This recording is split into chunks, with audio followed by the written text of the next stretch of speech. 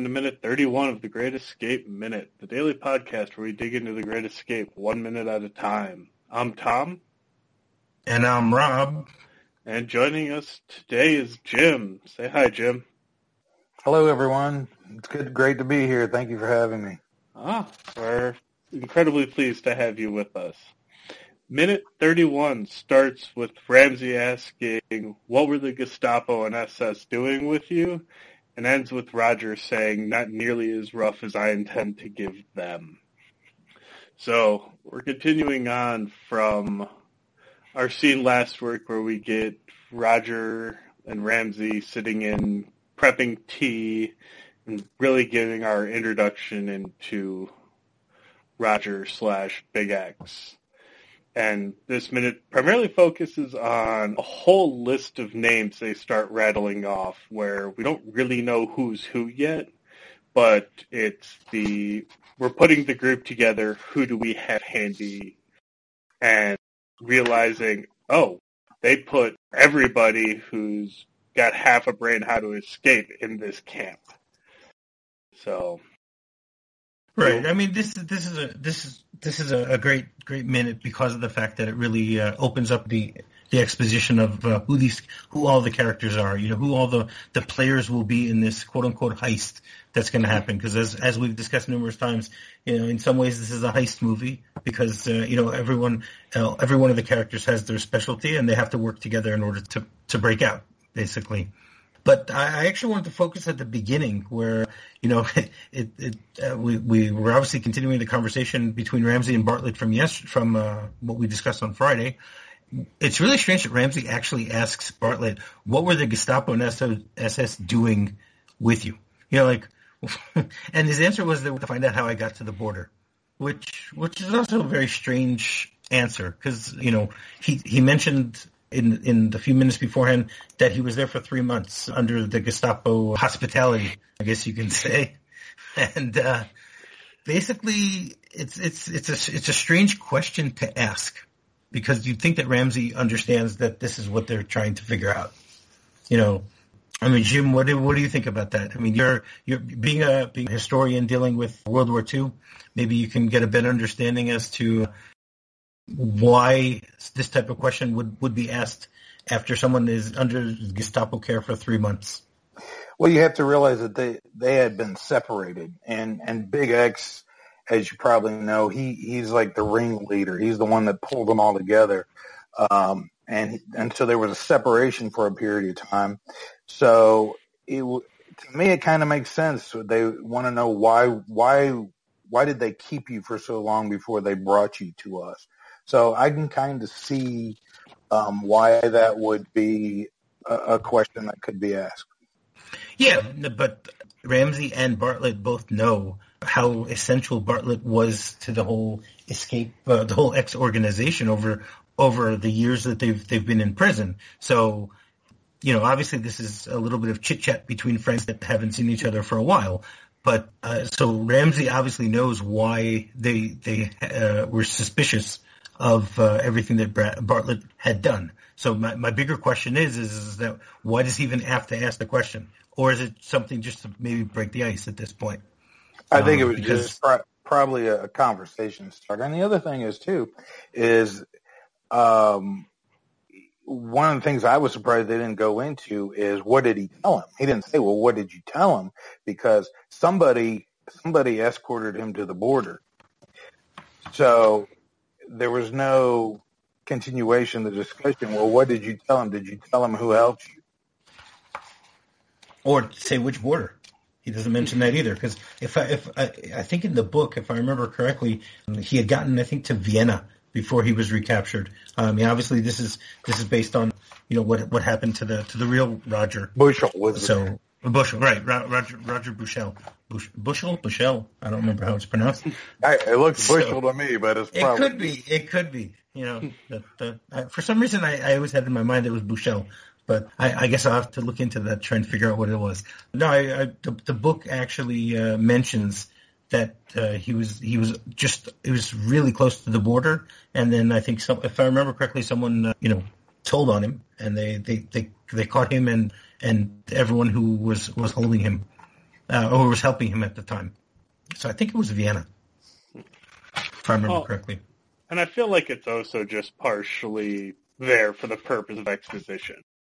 Because, we need to get introduced to this Big X character and where he falls into the whole dynamic of the camp. And we saw him come in with, apart from the rest of the prisoners. So just we as viewers need to be able to be told, okay, why is he so special? So I think that's probably a big part as well as to why we get that one line of dialogue and then it's kind of dropped and we move on to the next topic. It's more of a transitional statement than anything. Right. But again, it's interesting that they didn't push forward and try. Sorry, I just looked in the book and it was Czechoslovakia that he was in, where he got caught. I haven't read the book. I've seen the movie 100 times, but I haven't read the book. I have to do that. Well, the book is very different because the characters are all their names are all different. I mean, we discussed this in the past that the original script of this movie, Roger's name wasn't even Roger, it was Cyril. And they switched it to Roger, I guess, because they wanted to get more true to fact with the way that it was. Right. He was in Czechoslovakia when he got caught, and he was very close to the border. If anyone wants to look at the seats on page 17 of the book, if they're ever interested.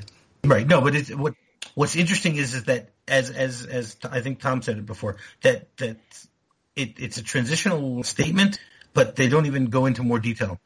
You'd think that Ramsey would then say, "Oh, well, where were you? How did you? If they were that close, if that was me, and someone said to me, oh, well, they wanted to find out how I got to the border. I'd be like, oh, which border, and how close were you, and what happened, and to gather the information as to what actually transpired for numerous reasons. One is to give yourself knowledge of what didn't work and what could work, that type of thing. Yeah, I think like you said, it was just transitional. They could have elaborated more, but they didn't. The other thing we get here then is that, list of names. Obviously, well, even later this week, we start to get a better idea of who's who in terms of the rest of the party. But the one that the phrasing of what stuck out to me is when they're talking about Henley. They say, Henley's the best. And my immediate question is he actually the best, or is he just happen to be the best one at the camp? Because they talk about, I forget, I'd have to look back at the name now. It's so-and-so here. Tommy Bristol. Tommy Bristol. Yeah, is Bristol here? And they say, no, but we've got an American Henley. They say he's the best. And I'm like, if he's the best, why do you not know his name already? No, that I can actually answer because they had their whole X organization that's been working in camps for numerous years, whatever it is. We don't know how long Henley has been under lock and key. It's possible that he came across it recently. It's possible that he came across it a while ago. He's been there. He's just not in the same camp. That type of thing. Plus, I mean, the reason that I think this dialogue is there is to once again point out that, wait a second, this is an American movie, so we're gonna mention that just because because they mention all the other names, I'm gonna just back up just a little bit, when they're discussing when Roger's asking who's here, and so the first name, do you remember the first name that he asked for? He says, is Cavendish here? Yeah. Once again, and Jim doesn't know this, but we think about Cavendish that he's an essential cog in the whole situation because everything gets screwed up every time because of Cavendish. So he's actually the first one you'd ask for. So you'd think that Roger's first question is Cavendish here? Okay, then don't let him don't give him work. He's the wrong guy. That's right. He doesn't know how to count. Well, he doesn't know how to do his surveying. And then after that, he goes, Cavendish, and then he says, Nimzo. I don't even know who that is, because that's not someone who we're familiar with. Then he says Soren, who is someone that we're familiar with. Then Griffiths, the tailor, Haynes, who's diversions, And then he asks about Blythe. And then he goes, wow, almost the entire X organization is here. And then Ramsey once again reiterates what Von Luger said. I think we discussed it last week, where basically, it was a few weeks ago, where he says all the rotten eggs in one basket. And I love Roger's response to that. He goes, there's madness in their method. Yeah. And then he asks about Tommy Bristol. And then he says, okay, here we've given all these British names, and now we're going to say, okay, Americans who are watching this movie because it's an American movie, okay, we just met Steve, we have Steve McQueen here, but here we're going to talk about another American, Handley. So that's what I think of the reason how that came about. Yes, as someone, as you guys know, I'm an author. I write World War II historical fiction. One of the challenges whenever you write a story is inserting backstory so that it is quick, interesting, but brief. Because if you spend too much time on backstory, you can bore the reader in a book or the viewer in a movie, but it's information that's important. They have to have it. So they did actually an excellent job in doing this. Somebody watching this movie for the first time, in that short scene, in that 1 minute of this movie, they accomplish a tremendous amount. Yeah, no question about that. That's also one of the reasons why we like diving into movies 1 minute at a time, because you get to see how much normally people pay attention. They're subconsciously paying attention to things and soaking it in, but they don't even notice a lot of things that are going on. Mm-hmm. The other thing we get here is an interesting choice of dialogue in terms of the way it's written, and I don't know if it's written this way in the script or was just how it came off, but he says, it's the last bit of tea until the Red Cross comes through again. And that made me wonder, you've been there for all of 30 minutes at this point. Shouldn't you really be talking about until the Red Cross comes here? Because if there was already Red Cross provisions in the camp when you showed up, I doubt it would be the last bit of tea. That's an interesting point. That's kind of a technical flaw, but that makes a lot of sense. Well, come on, they just expect the Red Cross to show up everywhere, But no, that is a good point. But as we know later, I think next week or maybe in 2 weeks, we'll be discussing, when Blythe is having his tea. And it's the same idea, that they're just using the same tea leaves over and over and over. I mean, this is something that we all take for granted these days. It's so easy to come across a tea bag and you can just reuse it numerous times. But these are men that needed to reuse it apparently sometimes for months at a time, using the same tea bag. At that point, I think I would just drink water. Well, a lot of times, too, is the same with cigarettes. They would smoke the same butts and pass the same cigarette butts, just hoping there was a little bit of nicotine left in it. But, they had to do what they had to do. Oh, yeah. I couldn't even begin to imagine. I know what kind of stuff, works like gold when you're just deployed. I have no idea how that translates to, being in a prison camp where there's, sporadic at best resupply.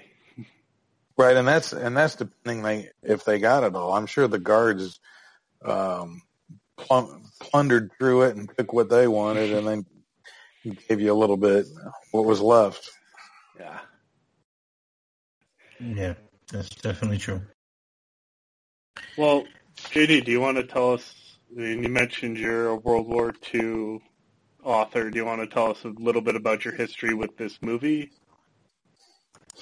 Sure. I started watching The Great Escape when I was a small child. This movie came out in 1963. I was born in 1964, and I remember the first time I saw it, I fell in love with it, and then I remember when I was growing up, it would come on.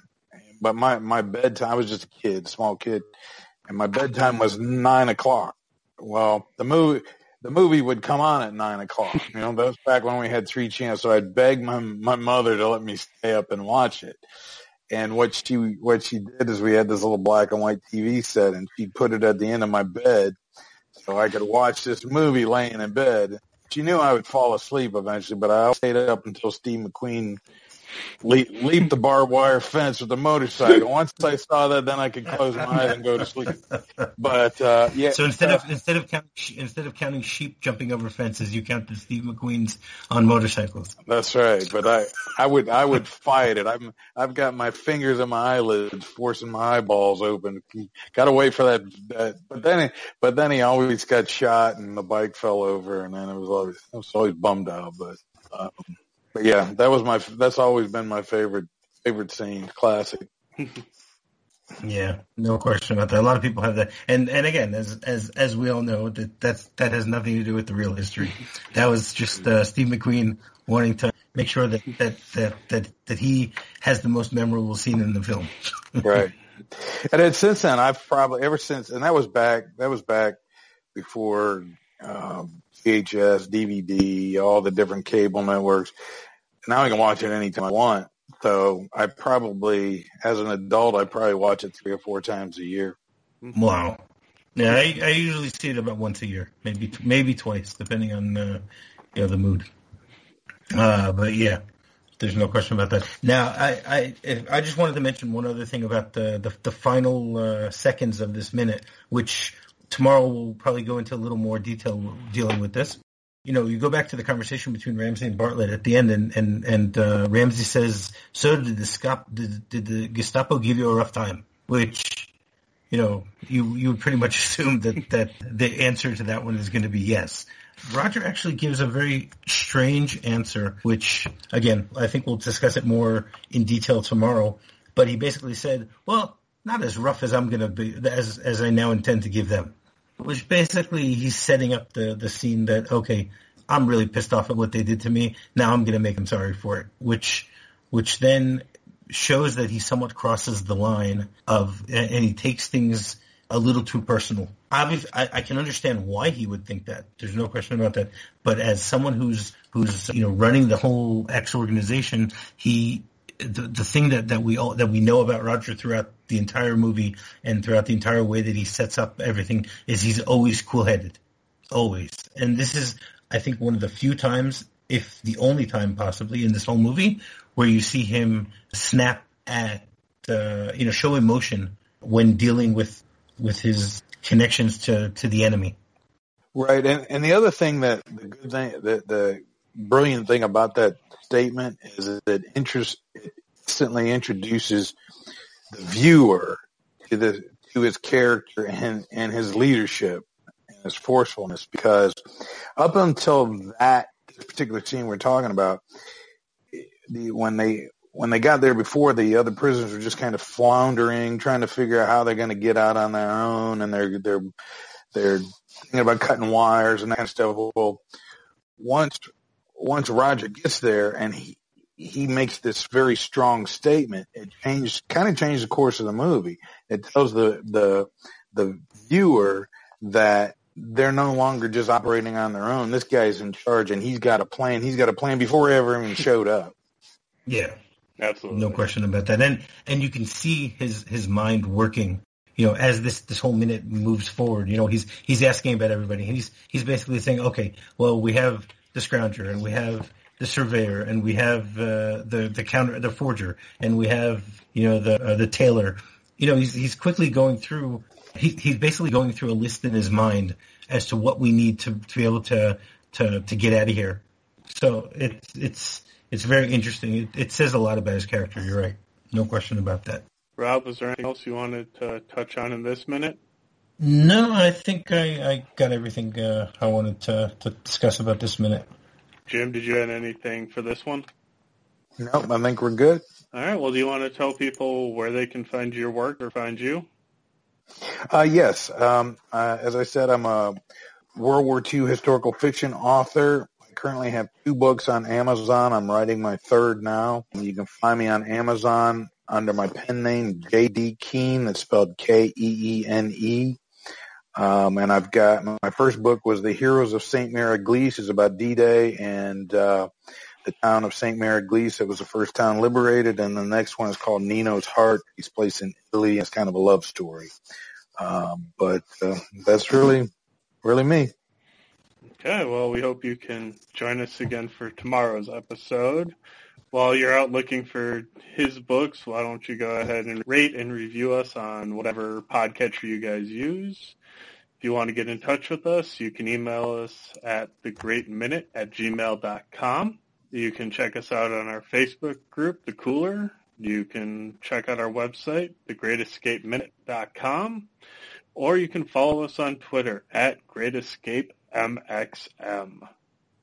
Till tomorrow, tally ho. Tally-ho. Tally-ho.